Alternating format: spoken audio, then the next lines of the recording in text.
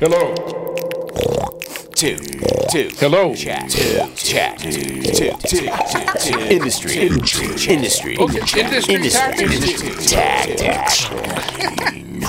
Hi, everybody, and welcome back to Industry Tactics. Friendly Rich here, and on the podcast today, none other than Rusty Laser, a.k.a. Jay Pennington. We're sticking with this New Orleans theme. I don't know what's going on, but I'm following my nose.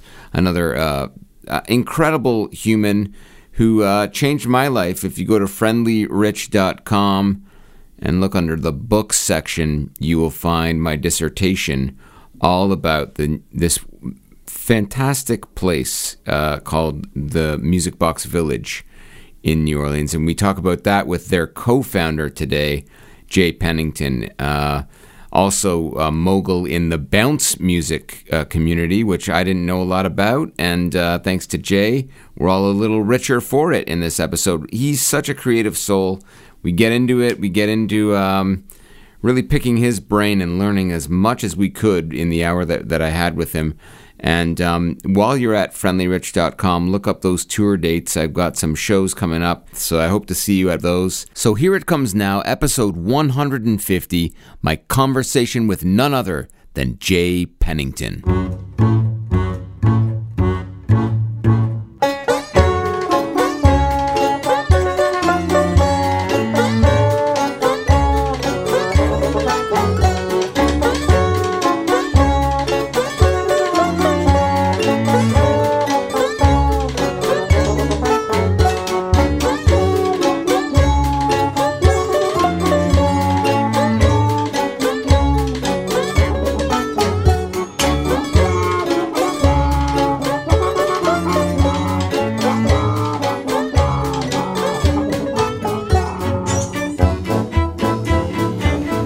Starting now?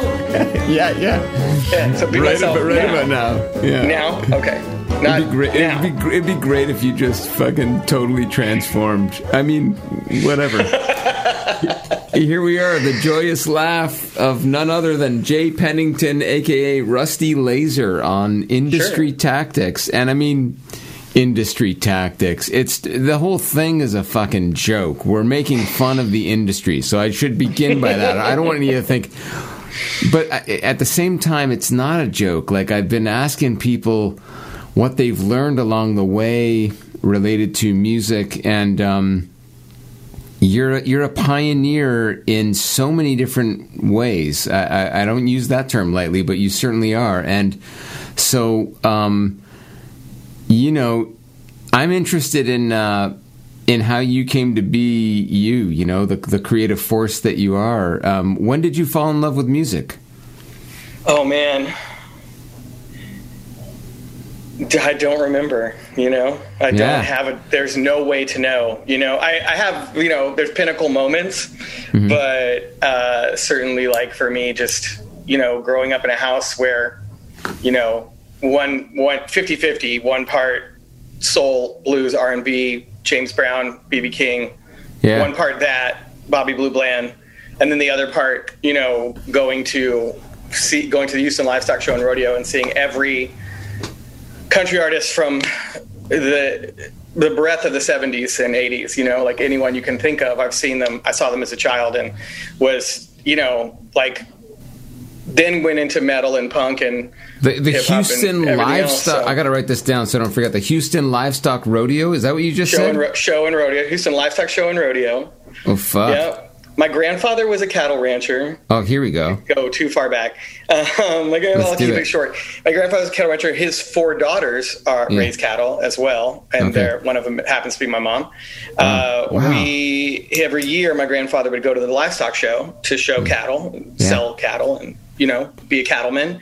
Yeah. And we, as kids, like this large group of like 1970s style parenting, they would just take us there. And this place is the Houston Astrodome. It's, you know, a gigantic compound. It was at the Astrodome. Okay, amazing. Yeah, it was multiple acres of land. Wow. And we would just disappear while our parents drank and shot the shit, you know, did business, I guess, or whatever it was they were doing. But we'd go see every performance at the rodeo. And it was, you know, every country star, Charlie Pride, Dolly Parton, Willie Nelson, and then, like, you know, Casey and the Sunshine Band and Kool and the Gang and Richard Pryor and it was it's always been like the biggest sort of talent booking that leans on country at a time when like country was particularly beautiful. Nice. The 70s mainly. So like I feel like I got that, and then that never really left as I like just kept getting deeper into being a drummer. It was like school band, then and orchestra. You grew up outside in Houston or outside of Houston or what? I grew up in Alief, Texas, which is really Houston. I just learned that it wasn't when I was a kid, but it is now. It was becoming this when I was a kid. Okay. But it is now the most diverse place in America. There's 80 languages spoken in Alief, in the neighborhood of Alief. Amazing. And it was going that direction when I was a kid. So my high school experience was extremely diverse due to the oil industry, So suburban. And then, I was like a kid. So I was into shows really early, like around 12, 13, 14 years old. And my mom would just, drop me off at shows, and that became... You could go to punk shows then without... I should clarify, they weren't just letting me in like adult venues. I mean, they were, but they were doing it with the full knowledge that I was there because of music. I wasn't trying to get drinks or get wasted or whatever. I was just in love with it. Oh, that's great. That's a beautiful answer. So I mean, man, I didn't even ask how you were. I just went right for it, straight for the jugular. I say the real transformative experience musically was where I was like, I have to do this forever. Was getting stoned in the parking lot between my first day of marching band and then inside band when you work on the music itself. Like marching is its own practice in the beginning, and indoor band is just where you sit and work on the music. And all the drummers, drummers are a clique in and of themselves. And the older drummers got us all stoned, and then we went inside, which I had never done. And we went inside, and 350, 400 piece band starts playing, and I was just like, oh god damn it, like this is. Wow, I didn't know we were going here. I didn't know you could get this much like fullness and push from music, and then it was just how old are you at that addiction point? To that. 14 years old. Beautiful. Yeah, I was going to metal shows and stuff, but I just didn't think band had any value until I heard it at that level. That's cool. Like, it's cool. It's cool that you got that transformative experience in school, in like a school setting. I mean, I don't take that for granted. Didn't get many others. Take what you can get, right? Yeah. You got to pick and choose. Slim pickings. Precisely. But that's beautiful, and it's nice to hear Alief. You don't hear a lot of Alief. Well, you do if you think of Lizzo or Beyonce. They both went to same high school as me. And there's a few other people that are really big names that you would recognize as well. Houston is like fourth largest city in America. It's essentially Houston then. Okay, got it. Bound to produce some big names eventually. But Alief itself, like I think we were blessed. It really was like the oil industry shifted and people from all over the world moved to Texas in the 60s to engineers, like every trade level. But from a global perspective, it was mostly people moving down when Detroit failed first, and then it became this like global melting pot. And so my high school was just, I look back on it now kind of shocked that it was true, because I know how I see my friends with kids now in the schools they're going to, and the degree of segregation they experience is pretty strong compared to what I had, which was, I knew as many kids from Vietnam and the Philippines as I did from Houston, as I did from Texas. It was crazy. I mean, it's not something I recognized at the time. I guess I thought everyone. Right. Yeah. You almost take that for granted, but it's like, wow, it's actually we're getting worse. Exactly. Whoa. Deeper conversation there, but yeah. Yeah. No doubt. Look, that's. It's just impressive the whole history, as you were touching on Detroit, and now you've been, how many years you've been living in New Orleans? Like you're New Orleanian at this point, we're going to say, right? It's official. No, they're not going to say it. Nobody from here would say it. All right. Yeah, no, I'm not. I like that. I have to disavow it, but I have been here for like 25 for years, like 20 plus years. It's blurry because I came like everybody else. You go in the beginning because you're trying to figure out if you can live here or not. Because I'm from Texas. I really thought I'd end up farther away.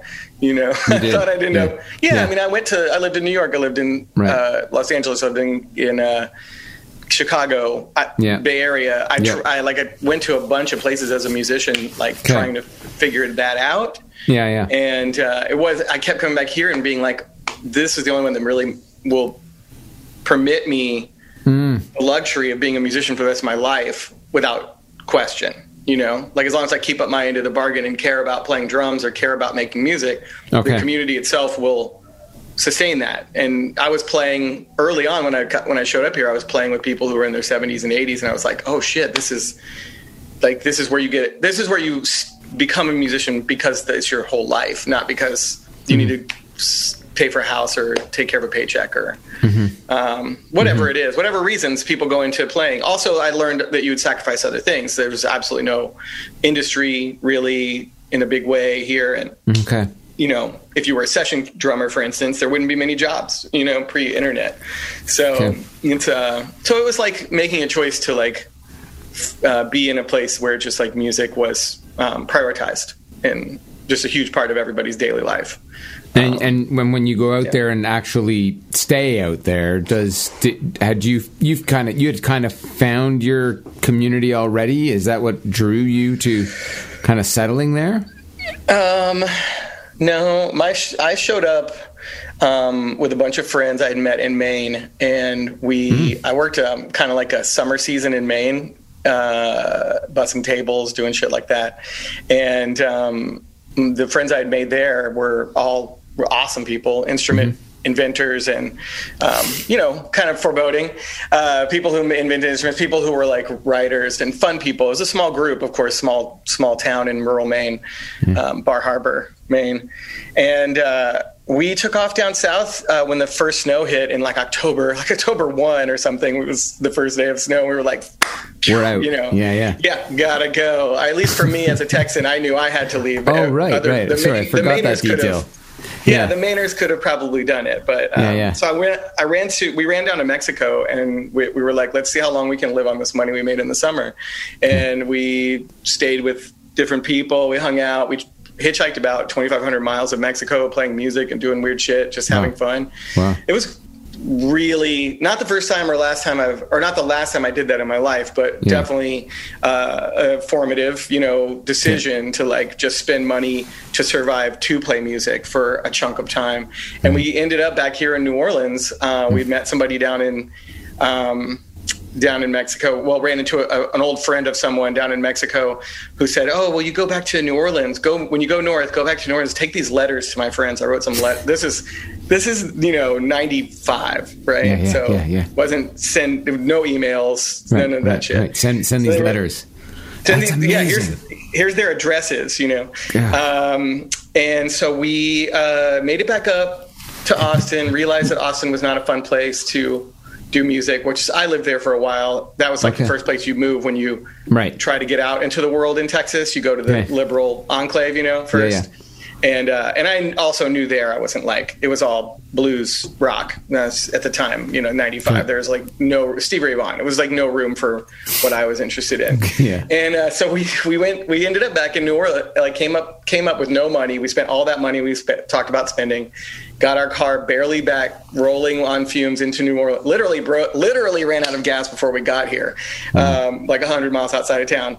Drove in, we're sleeping in the van, hanging out, and then we started delivering those letters. You had a mission. And, and we wrote little songs to go with the letters when we delivered them. Within minutes, it was musicians. Within a couple of days of being here, I had some friends that I still have to this day that are still the closest people in my life, a transformative group of friends that are. Two of them just stayed in my house while we left for Mardi Gras. So they took over our house for Mardi Gras. And these are first people showing up on their doorstep. Here's a letter, you know. And I love it. Just a magical place. How can you not stay when that's I know. I feel it. You know, the way you find your way in. Yeah. You when do you meet the folks from the Airlift? That's a big part of your life. When you knew them before, right? I knew Delaney Yeah, Delaney and I have been friends for much longer than we've been living conspirators, here. Okay. co-conspirators. We met through our friends who did these like crazy traveling, like sort of freak show circus things that were, you know, goofy and fun and raunchy and hilarious. And Delaney and I met through that sort of world in New York. She's a New York folk, and I lived there for about 5 years while I hung out with this friend of mine and her kid in a squat in the Lower East Side and helped raise her kid for a few years, like poorly, I'm sure. I was so young and stupid. I'm sure I wasn't helping, but I tried. And just in case she ever sees this, I have to say that, to be honest. Love it.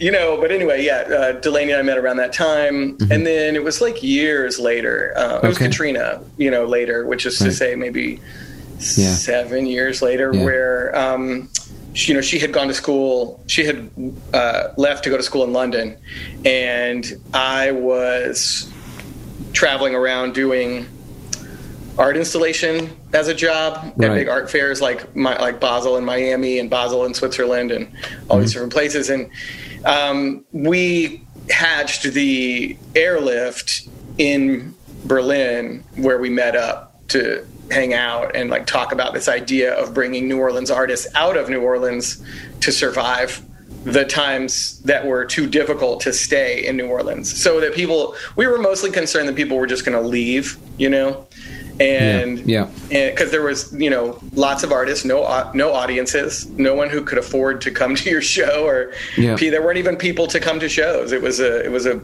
isolated, weird time, difficult time. So we were like, let's get these artists out of here to find some opportunity somewhere else where the money just is, and then they can come home and stay in New Orleans and bide their time on that while they wait for the city to come back, you know. That was the origin of that idea. But meeting Delaney and Taylor is two, you know, separate processes altogether as friends. I've met Taylor before him and Delaney started dating. We knew each other around the neighborhood, just in a lot of circumstances. We like a lot of the same things. So we made friends separate. Yeah, exactly. And then it all kind of, you know, obviously when they met, you know, another story altogether and how they got together.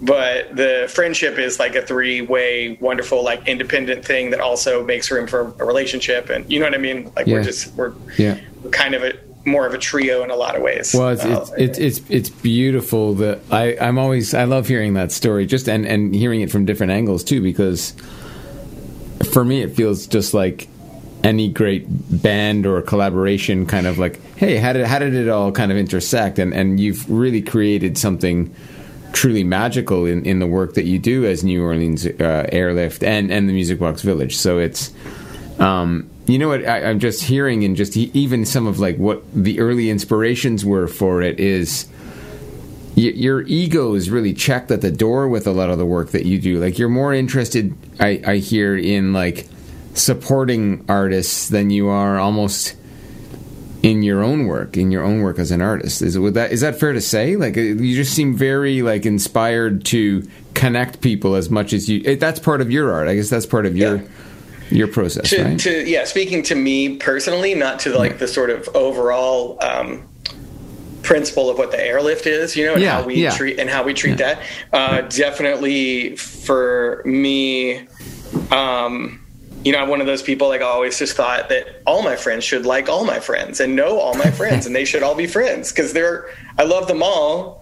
Yeah. Why don't they all love each other? You know, like, why don't they all understand and love each other? And that is ridiculously naive. Yeah, sure. And doesn't account for anything. You know, it's just a complete pie in the sky fantasy. Start there, though. Kind of, it is kind of how my brain works. And it is what I'm really interested in, is seeing like connections happen, and those connections are the same things that occur between, like, you know, an audience and Big Frida, you know, or whatever. It's the same kinds of things. It's not just like interpersonal connections like Airlift creates, but just the large scale sort of ripples from that, things that like affect large groups of people unwittingly.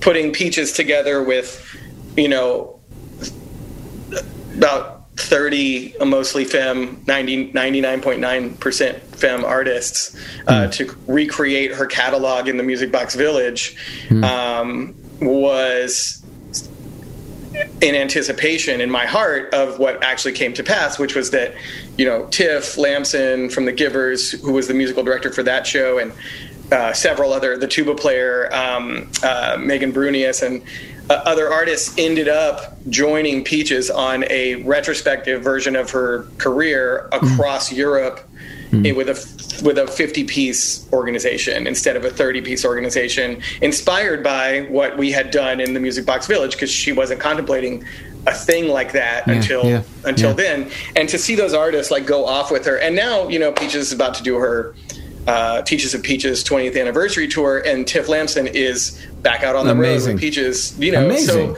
those things, there's a lot more stories like that, but those are maybe when I feel the most rewarded in terms of my life purpose. Making music is just like something I've never had a choice about. Like I just care about it, think about it, mull it over. I'll go years sometimes without playing, but still thinking about it nonstop. And it's just this very personal, internal thing that is not about necessarily that connection. If anything, I'm like terrified of it in my own creative work, because it's so hard to find people to really collaborate with on the most personal things to you. The bands that I've been in the past have been varied, but they've all been based on some deep, abiding That's agreement. So interesting. Yeah. Yeah. I like a partnership, whatever it is. I like you admitting that fear of like, it's like, but terrifying. Because what if you give I've many times have like given my life to like just the sounds that I can make with another human being. And then the life that exists between those sounds can be so fraught and challenging and complicated. The experience of each other can just be so intense that it like, I'm just I just feel maybe more cautious than ever about that, sharing that vibe. And it's like a little bit like a, gun-shy lover kind of relationship to it. I'm a little gun-shy. I'm a little bit like, because I've been fortunate to be in projects that wholly encompass what I think I can bring to the table, at that time, I'm like nervous about being anything that doesn't feel like that 100%. You've seen what incredible collaboration looks like, so you want to make sure. Feels like. Because it's really it's all the internal feeling. Like. Oh, good. Man. Good. It's everything. It looks like. What the fuck does... It tastes like in the moment. It looks like people running like... Sometimes, sometimes it's just asses up in the same regard. Shit. It's just the other way around. So, how do you come to bounce music? Like, your name gets tossed around a lot in that, at least from my knowledge of you and your work. Like, how does that all come to be? You mentioned punk, you mentioned metal, you mentioned, a lot of different genres, but how do you get into that world? Is it strictly you moving to New Orleans or what? No, I definitely, I used to listen to this radio station. It was 1600 AM when I was in fourth grade, so whatever that is, like, I'm 51 this year. I'll be 51 soon, so I'm 50 now. Whatever that is, like, I don't know how old you are when you're in fifth grade, but 10? Yeah. 10-ish? Yeah. Okay, so I used to listen to the station, and that would have been like 1981. That was playing like Fat Boys and Run DMC and all, immediately out of the gate, my friends and I were like, holy shit, this is incredible. Like this is, a music, it was only on an AM channel. It was only at the top of the dial. They called it M16. Yeah. And it was, I think that was the first thing that I was like, oh shit, this is beautiful. This is such beautiful music. And then went into punk and metal and all the other things after that, and then circled back around. So it's not that it's not that it was dormant. It's just that I always had a love for it, but I just didn't make it. So I could make punk, I could make metal as a drummer. I could make these things, but I couldn't really I didn't produce, so I couldn't really make what rap was. It didn't even occur to me that I could, except for the stuff that had like the Run DMC, Aerosmith Right. kind of vibe. I could figure that out in my head, but none of the rest of it sounded. Eric B. and Rakim didn't sound anything like what you could make with a drum set. Right. Right. So anyway, I got into that, and I had great friends. All my friends were deeply, deeply, deeply into music, and they were constantly bringing things to each other. We, from reggae to the first Faith No More record to, to my friend being like, "Oh, you like that? You like Public Enemy? You really, really like the Dead Kennedys, or you really, really like Minor Threat?" That's great. That's great. Just a good group of friends, and they're still my friends in that way to this day. We still a lot of times. Like that. For a while, it had reached a point where we didn't talk as much as we listened to music, and so anyway, I think for me, all the love for that was deeply embedded really early, and then it just kind of sat there and was something I cared about. And it wasn't really. I'd been to a bazillion live hip hop shows and never had the feeling that I got, the participatory, all in it together that I got from metal and punk and even goth dance nights and shit. I'd never gotten any of that from any of that. I'd never gotten that from that thing until after Katrina. And my friend who was over here writing, she was Swedish. She was like, "Have you heard of Sissy Bounce?" And I was like, "What are you talking about?" And she was like, and I hadn't known of this word, but I didn't know what it was. And she was, now it's seen as a bit of a pejorative to say that. So I wouldn't say it. I wouldn't use it as a defining term now. Okay. But that was her kind of sentence to me as this Swedish lost writer. And she was like, "You should look this up because these people are fucking incredible." No one was on Wikipedia. No one was, there was nothing on the internet because it was all word of mouth in New Orleans, Wow. And so I figured out about, kind of what Big Freedia was doing. Oddly enough, about the time Delaney and I were starting our work, we got invited to do that time. Okay. Yeah, it was 2007, 8. Okay. We got an invitation from a publication to write an article. We wanted to feature Big Freedia and Sissy Nobi, and so we kind of, an early airlift project was collaborating with Freedia, and then this kid named Dre Skull, who is an excellent producer, runs a label, just a complete monster in New York. He contacted me and said, I'm working on some songs. I'd really love to come down there. I'd really like to work with Freedia and Katie Red and Sissy Nobi. He was just way, way, way ahead of it. Just really saw it from afar in a rare way. No kidding. And because there had been stories for years about, tons of Bounce. We all knew about DJ Jubilee. I knew about Bounce, period. It's just this movement of underground at the time to the rest of the world, queer rappers. And then so he came down here, did some songs. That was an airlift project in and of itself, introducing Dre Skull to these artists. We did some photo shoots with his friend Ports. It turned into some magazine things and some music that got released on vinyl and stuff. It's a really cool project that actually came to fruition. But it really wasn't until prior to this, I had met Freedia a few times, and I ran into Freedia, and I was at a second line, and I was like, "Look, do you want to?" I was like, "I go to New York all the time to DJ, and I play your music constantly. I've played it all over the planet.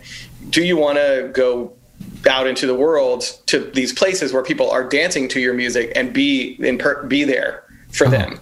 Show them what it is. Dancers, you performing, because your energy, I had gone to a bunch of her nights, and I was just like, this energy is just the most ridiculous energy I've ever felt. It was many people from my punk life I took to her nights. She was doing 5 nights a week here in New Orleans. I would take to her nights, and they'd just be like, this is absolutely what punk is. This is 100% that energy. I love it.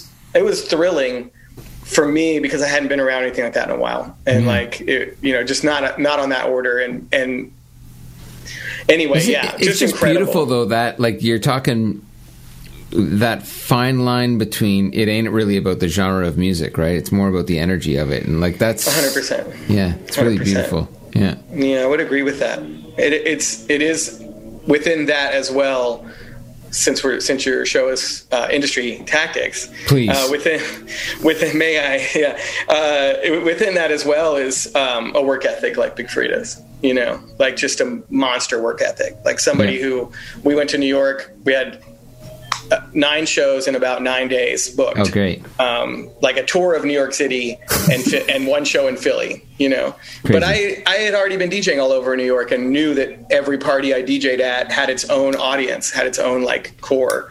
Yeah. And so I just like got on all those things with the help of my friend Dirty Finger, DJ Dirty Finger in New York, who is, you know, the most overlooked and unbelievable DJ that I've ever met in my life. Like, wow. Just overlooked because he stays in New York and he works so hard in New York, but like just nobody cares. I've never met anybody that listens to music as much as he does. Like, just never met a human who cares as much about music. But at any rate, him, Japanther, the guys from Japanther, Ian and Matt, are friends from other groups, friends who were writers for Bust magazine, like people we knew from partying, were more than happy to like slot Frida in next to things like Ninja Sonic or next to things like Japanther, like, you know, what were like, punk ethos, because most of my dance parties were like that, you know, at that time. Yeah. And Frida, like I said, it was like readable. Everyone understood it the exact same way that they understood the punk band right before and the weirdo hip hop group right after. It just slotted in really nicely. And then that led to doing that for a couple of years. I mean, by the second day, Frida was like, I just want to do this. Let's just do this. And I'm like, okay, well, let me figure out how to do that. And, you know, because I'd never booked a hip hop artist. I'd never toured with a hip hop artist. I'd never done anything like that. You fell into a role of like tour manager or manager in essence, it sounds like. Yeah, it was a lot. It was a lot more than I bargained for. It was tour manager, it was manager, it was driver, it was what do you call it, logistics, like getting from place A to place B, buying tickets, all those things. It was advancing shows, and it was through tour managing, I guess, and it was performing on stage. So as a DJ. You're beautiful. You're beautiful. You pivot like no other. This is it was nuts. It was nuts. It was 16 hours a day, every day minimum. I bet. Like, I couldn't believe I did that to myself, because I'm a pretty lazy person. Like, I just like to read books and chill out. I really am not. If I didn't have music to carry me, I would do that only. You know? Like, I would just chill. That was a soundbite right there. I mean, I hear you, but it's too beautiful, all the stuff that you're up to, that unfortunately you're in this, right? I think that's part of that. Yeah, that's the thing. Yeah. I do check out, you know, like I am really good at checking out. I've learned know that about yourself. If you don't take breaks, they take you. You know, amen. Like I live for that, and I tell people all the time who I see making themselves ill, in their lives and in their work, just take a fucking break. Just like the good universe. If the universe doesn't need you when you take a break, it doesn't need you anyway. Like, do something else. Do something else with your life. And you know what? Jay just dropped the real industry tactic there, because you can end up, like, even if you fucking love all the great things that you're doing, you can burn out. Do you ever get close? Did you have to learn that about yourself? Plenty of times. The hard way? Yeah, but only in the last, like, only since really the work with Frida. I was never like I did art installation, because you only had to work 2 weeks and you got like $5,000, you know, and you could just sit on that for however many months till the next one, you know, till the next 2 weeks you had to work. And the rest of that time I was in bands with my friends, not thinking about careers. Like I had 5 bands before Katrina that I was in that were all playing different ensemble arrangements, different styles of music completely. And I loved it. And then, of course, all those broke up after Katrina. And I was like, well, I got to do something. DJing was an instant and easy fit. Like, if there were no bands to play, then you could just play all the bands. And it comes from like an interest in that, and I tailor everything else around it. So if I can get to a place where I'm not, humping 16 hours a day to do it, then I'm happy to be there. But I also realize that if you want to do this thing, then you're going to have to do all of the things. I shouldn't say you. If I want to do these things, I'm going to have to do all of the things, up to and including what ended up being Music Box, which is, you know, operating with my friends a venue. It's such a unique path you're on. It's such a unique path that you're on that, of course, you kind of do. But that's nice to hear you say that it's like the art of taking a break too. It needs to be in there, like baked in, to preserve who you are. Not for productivity, though. and I'm cribbing from the Nat Ministry when I say this. So I should say that like Nat Ministry is an incredible Instagram about this sort of notion of backing off for personal purpose, but also for what amounts to, I mean, I don't know how to say this exactly right, so I may get it wrong, but what amounts to kind of like active reparations as well for Black people, so it's like a really structured thing that I don't lay claim to. I'm just saying like they're absolutely correct in the notion that you don't need to rest for productivity's sake. You need to rest for the sake of rest. And that's maybe the thing I've learned the most. And for the sake of your community, for the sake, Nice. I don't know. I've had a lot of great lessons in stepping away. And I like this. Yeah, what's his name? Benny Pete from Hot 8. When he's passed away, R.I.P. Benny Pete, tuba player, band leader of Hot 8 brass band. When they blew up because they were in Spike Lee's documentary about Katrina. When the levees broke, they were kind of featured in some ways in that. They were a visible part of the story about what Katrina meant to people. And they ended up becoming kind of noteworthy for it and traveling a bunch and leaving the city, which is, if you know anybody in New Orleans, you know how hard that is. Like nowhere else in America is like New Orleans. It is very hard to leave and get what you want from life. Like Frida has a uniquely high level of tolerance for not getting what she wants, but everyone in Bounce, everyone in every New Orleanian I know finds that to be the challenge a lot of times. There's just unique things you can't get anywhere else. That's crap. Cool. Did I forget what I was going to say? That was like a tangent. Hot 8. Benny Pete said, thank you. You're so good at this. Benny Pete said, I said, what does it feel like? You're out on the road all the time. You're not at the second line every Sunday. You're not at the club that you play at every Sunday night. What was it called? Bean Brothers. You're not at Bean Brothers every Sunday like you used to be. Like you're missing all of these like things that continue to exist without you. And how's that feel? And he was like, oh man, if we're like the biggest band in town, they get booked for every second line. They were the band. At that time, they were the band. And this happens in New Orleans. Like people get favored for times. And because we have our own scenes down here, our own cultural realities. It's not like we take our cue from outside. We lift up a bunch of people. And the community was lifting the shit up out of Hot 8 at the time. Then they broke like in a more national sense and had to be away from us. And Benny P was like, oh man, if we don't do that, all these other bands behind us will just get discouraged because we're getting all the gigs. Like we got to get out of the way so that these other bands can come up and like pick up these gigs and develop their own popularity. He's like, I'll sacrifice something, but it doesn't really matter because like the whole thing works better if we take our time away, even though it seems like they're getting bigger. I knew what he was missing. I knew where his heart was and like how important it is for somebody from here to be here as much as possible. Family is tight here. Family's a big concept here. It's a hard thing. So at any rate, I mean, I feel like I've taken a lot of lessons in that kind of thing. And I am,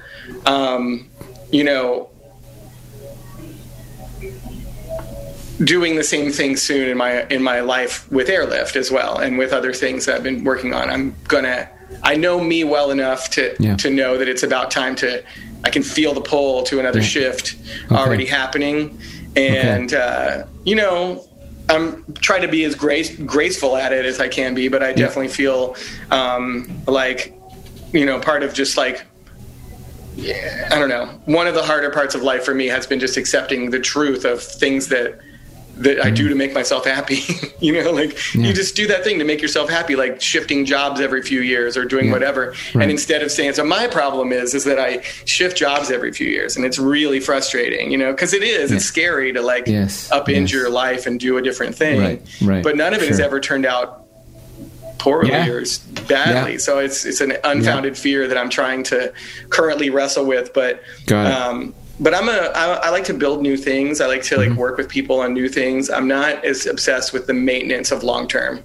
Got it. In my personal relationships, cool with it. I've been with my partner for 10 years. Yes. All good. But in terms of like creativity and work. I understand. I was going to ask you how you were doing. I mean, I hope you edit this down. I feel like I'm just babbling like a monster. There's no way. Speaking of lazy, no, every goddamn word gets in there. Damn it. Okay. Unless they're, of course, contentious, and then I will cut if you said something you don't want me to. Please do. Please. No, this is gold, and I thank you for sharing. Okay. I wonder if you could talk a little bit, because I was really impressed with you and also the airlift included in that in early days of the pandemic, and some of the stances that you were taking, and just saying, some of the things I read coming out of your camp was just really, really inspiring at that time when things were fucking upside down and everyone was really confused. You were all like, hang on a sec, we've seen something like this before. Yeah. It's been a messy 2 years at best, to say, and I wonder how you've been doing and what you've learned over that period, and where you see yourself going. I think you were just hinting at it, that you do see yourself kind of what you've got cooking, or what you're kind of thinking in terms of moving forward. I mean, but yeah, first question would be, what have you learned over the last couple of years of this pandemic and trying to function within it? Yeah. I looked back through my notes, and I made this list in January of 2020 that was like 30-hour work weeks, all these rules that I needed to build into my life to be able to do other things. At a minimum. There were a few other things that were job related. And when COVID happened, I just had those things still stuck in my brain, and I just started saying, let's do these things to our team, in addition to others. Certainly it was a group dynamic of overwork that we were all engaged in prior to COVID. We were doing, it would be a 70-hour week and a 50-hour week and a 30-hour week and a 70-hour week and a 50-hour week and a 70-hour week. It's a fungus, and you're sharing it. It's beautiful stuff, but it's too much. I hear you. Yeah, we didn't even have like an adequate system for understanding what we were giving to the organization, because we weren't we're all salaried, so we weren't tracking our time or thinking about that. So I started doing that as well. I started tracking what kind of time I was giving to things. I have a lot of additional projects already in my life. I have the Nikki DeBee's estate is a part of my reality. So when there's opportunities there, I work on that. Okay. When there's opportunities for myself to be creative, I work on that. And I try and plug all these things into a time tracking device that lets me know whether or not I spent time on music this week. Did I actually spend time on music this week?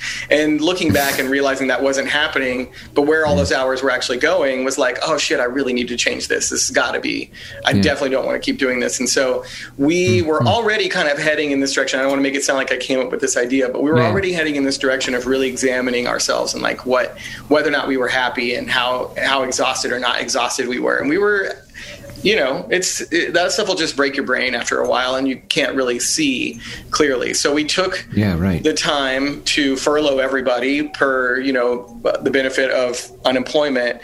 And we let everyone, take that time to themselves. And I think even our board was a little bit surprised that the other organizations, people were just jumping in and volunteering in the midst of not getting paid or whatever. And our staff, we were like, no, you don't understand. We want them to do nothing.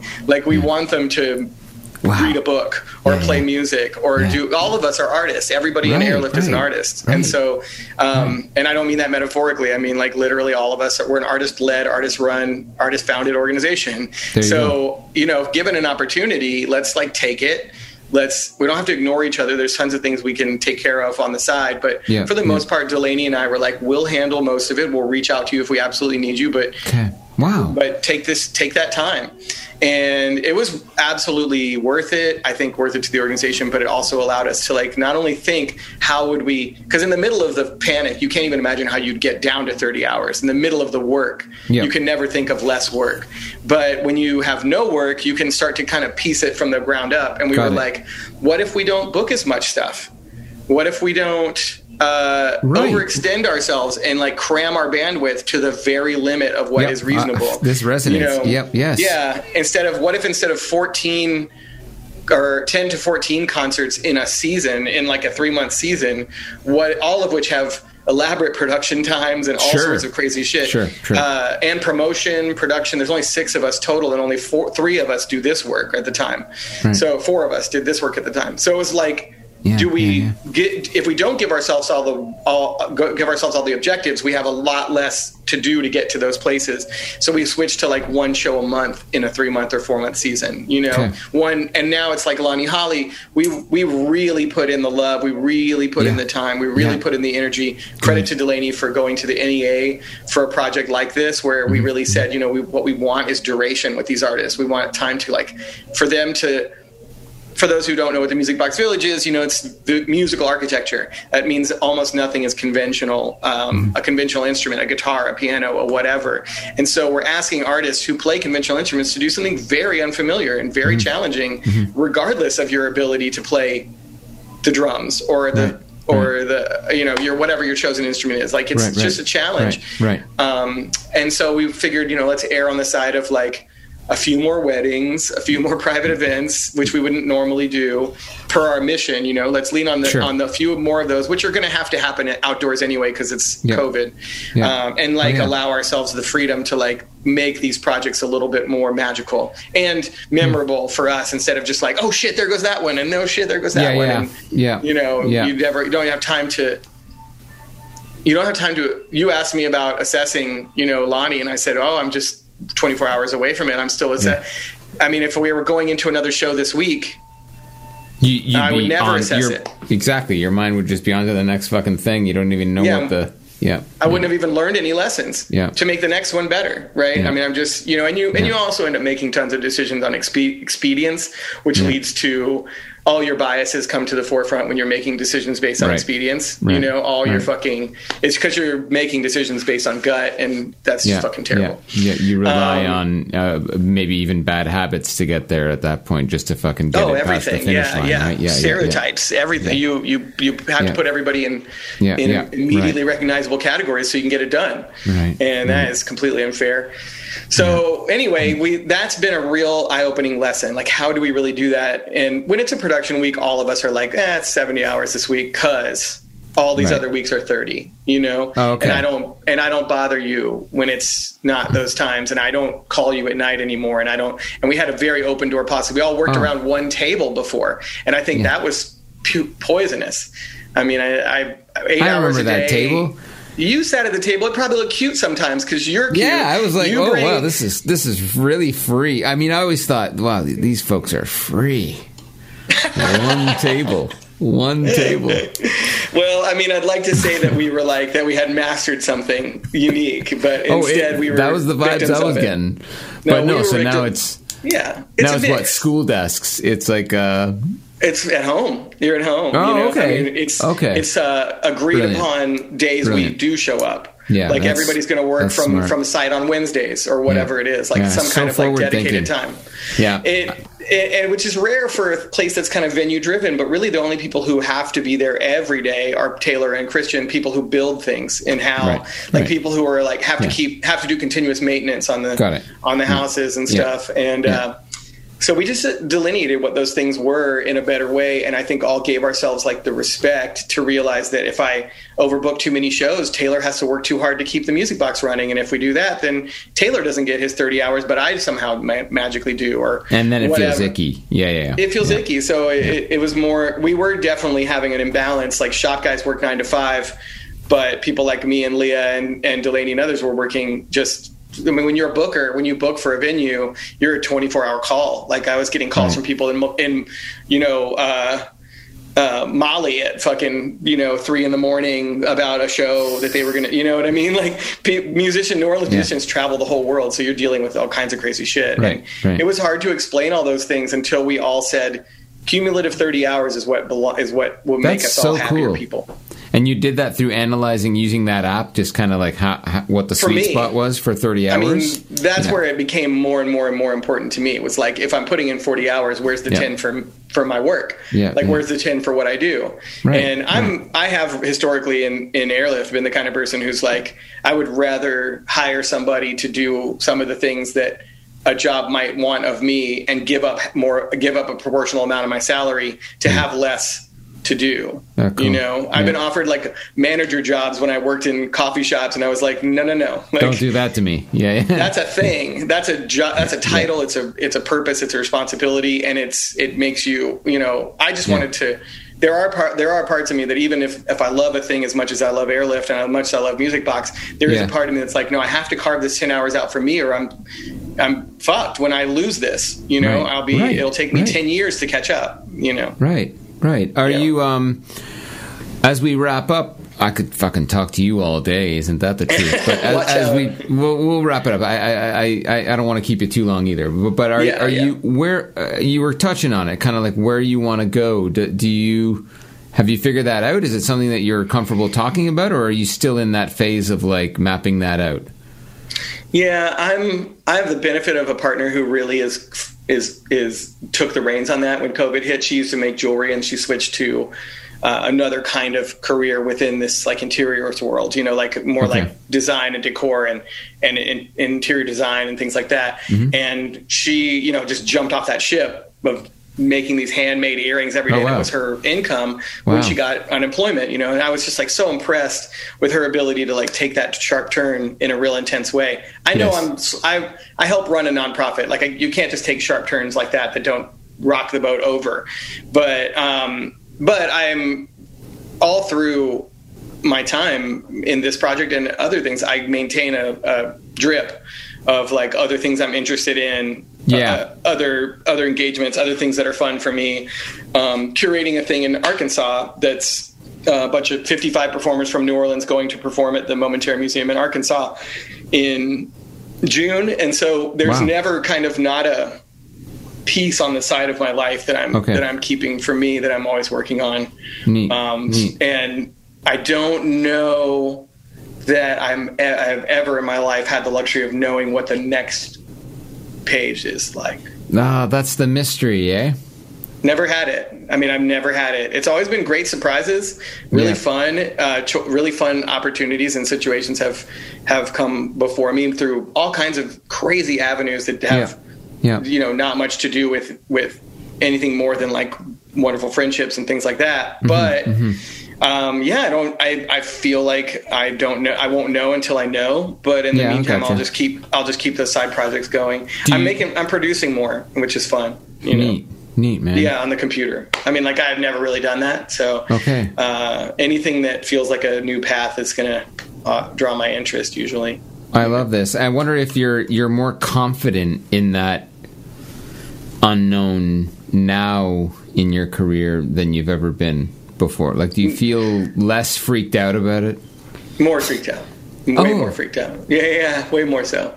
You'd think I had gotten better at it, but it's usually that thing, like sort of Tarzan, like the thing, the rope, the next vine sort of comes to meet my hand because I'm constantly always thinking about the things I'm interested in and like talking about the things I'm interested in. So the vine is usually just that thing. And it usually sort of appears in the midst of holding on to the previous one. And now this is the first time I think in maybe years or ever in my life where I was just like consciously like letting go of the other one and not really having one to go to, interested in tons of things.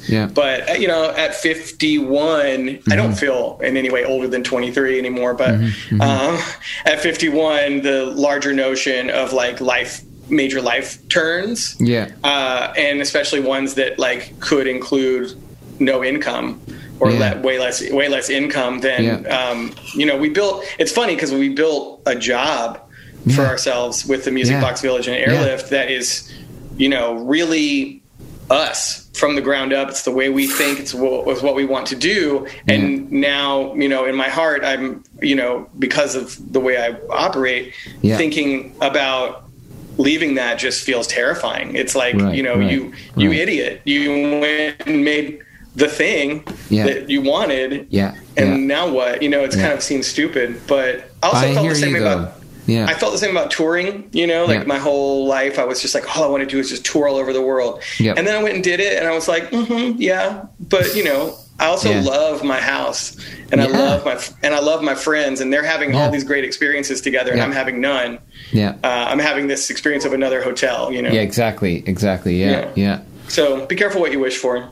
That's all. And Airlift and Music Box Village, I think, is probably one of the longer, if I read you, commitments on that end, or would you say it's? I know it's so dear to your heart that it's got to be like, sit differently than say your trip to Mexico, you know, or that initial trip that got you to Mexico. You know? Yeah, right. Yeah. I don't know how to answer that exactly. I mean, I could have phrased it as a question. It might have made it easier. You want to try? Nah. I mean, here, I'll try. Would you agree with that statement I just made? It's about as much energy as I have right now on that one. Fair enough. What are you feeling? Is that is it fair to say that your work with Airlift is one of the bigger chapters or longest chapters? Huge. Yeah. That's what I figured. mean. Yeah, Delaney is 10 chapters of my life story. Yeah. So I mean, that's already a given. Yeah. But yeah, it's definitely the thing that thanks to Delaney have taken the farthest. Have carried the farthest. I couldn't have done it at all alone. I would have had no motivation for this. Sure. And I probably would have taken several turns to a lesser outcome if Delaney wasn't so driven. And she's wonderfully driven and a real strong. Just has aesthetic sense, knows what they can go for it, and are out there going for it. So in that sense, I know that Taylor feels the same way as me in the sense that Delaney is carrying so much of what is the momentum of what we do. But at the same time, I mean, it's I feel like it's definitely taken. The focus since we moved into this property, for instance, before that we were in my house, we were doing things sporadically. We were doing things, then not doing things, and doing things, not doing things. But now I was working as a musician, all the things. Yeah. Once we got a property in 2016, I will say I actually was, it was this bittersweet moment for me because I knew that it would call me here and require me to stay here, in ways that I hadn't really chosen for myself. That's been the biggest challenge and the most insane thing. And I think I've done that now for about 6 years. That's minus COVID, but that's about enough, that's about enough to learn as much as I can from that level of dedication towards one thing. And now I feel like, time to get out of the way of other people. We're too small of an organization for anyone to come up into the things that I do if I don't leave it. And then time to learn a whole bunch of other lessons. For me, the core of all of this is how selfless. And I know you're freaking out about whatever the rest is, but I love the way you kind of always frame it for for you've probably touched. Yeah, I don't know. You've touched on that. Deflection, it's a little bit of. I suck at most compliments. I tend to be I'm not going to make you a saint here, but So, two last questions. What makes you belly laugh? Just out of curiosity, what makes you really? Oh man. Just because I'm interested. Yeah.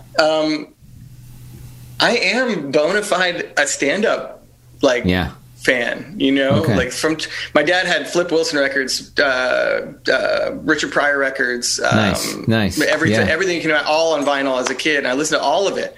Okay. Totally should not have listened to any of it. And looking back, knowing what it's made of, but. Yeah. That's probably the thing that makes me laugh the most and the deepest. It's I think about it all the time. I think there's a parallel me that's funny enough for that and not afraid of being alone on a stage enough to try something like that. But really, but nah, I mean, it's when I see people do it really well, and I saw Bill Hicks, one of his last shows, have had a lot of experiences with going to see that kind of stuff and absorbing it and just being like, no, that's another Yeah, it's another muscle or another. Yeah. Man, I'll sit behind the drums.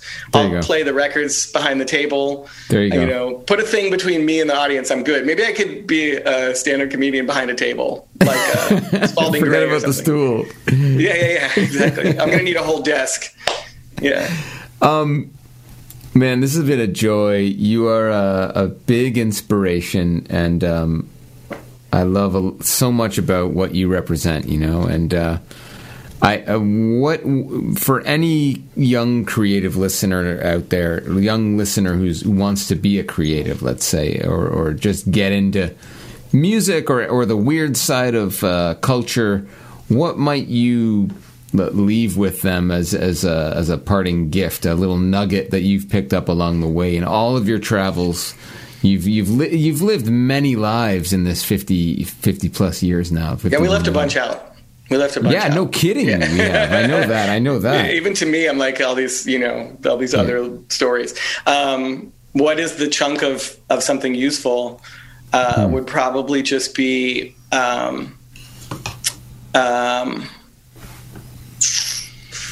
don't quit it.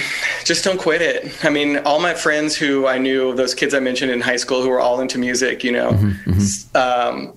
the ones who didn't quit are still crushing. Yeah. One of my friends runs a label with Rough Trade, like what, you know, like all these different things that are, you know, that have like, you know, you'll find your place in it, whatever it is, like whatever weirdo world you want to be in, regardless. Don't worry about that at all. Just don't stop doing it. I love that. Keep it functional. You know, it's a muscle, like you said earlier. You know, it's a muscle. If you don't use it, it completely falls off the vine. And it doesn't take much to It doesn't take much to give up that time for yourself or that interest or whatever. It doesn't take much. According to your app, it's only 3 hours a day. That would be it if I could only pull it off. If I could only pull it off. And no, it's in all seriousness, it sounds cliche, but you're right. Like there is the art of just if you're allowed to keep living. I mean, there's that, right? But and if you have that privilege, of course, but just the art of continuing to punch, no matter how weird or off the path it is. Like you're a definite example of that, of it just persisting, right? So you have to be certain that the goal, in my opinion, I had to be certain that the goal was not being seen per se, fully, you know, but the goal was really chasing the feeling of doing it fun and doing it well and having a fun time, you know, like really being on stage with Frida was not about like how much bigger the stages get or how much bigger the audiences get with each version of the tour. It's 100% like, am I feeling what I think the audience is feeling and perceiving right now? You know, am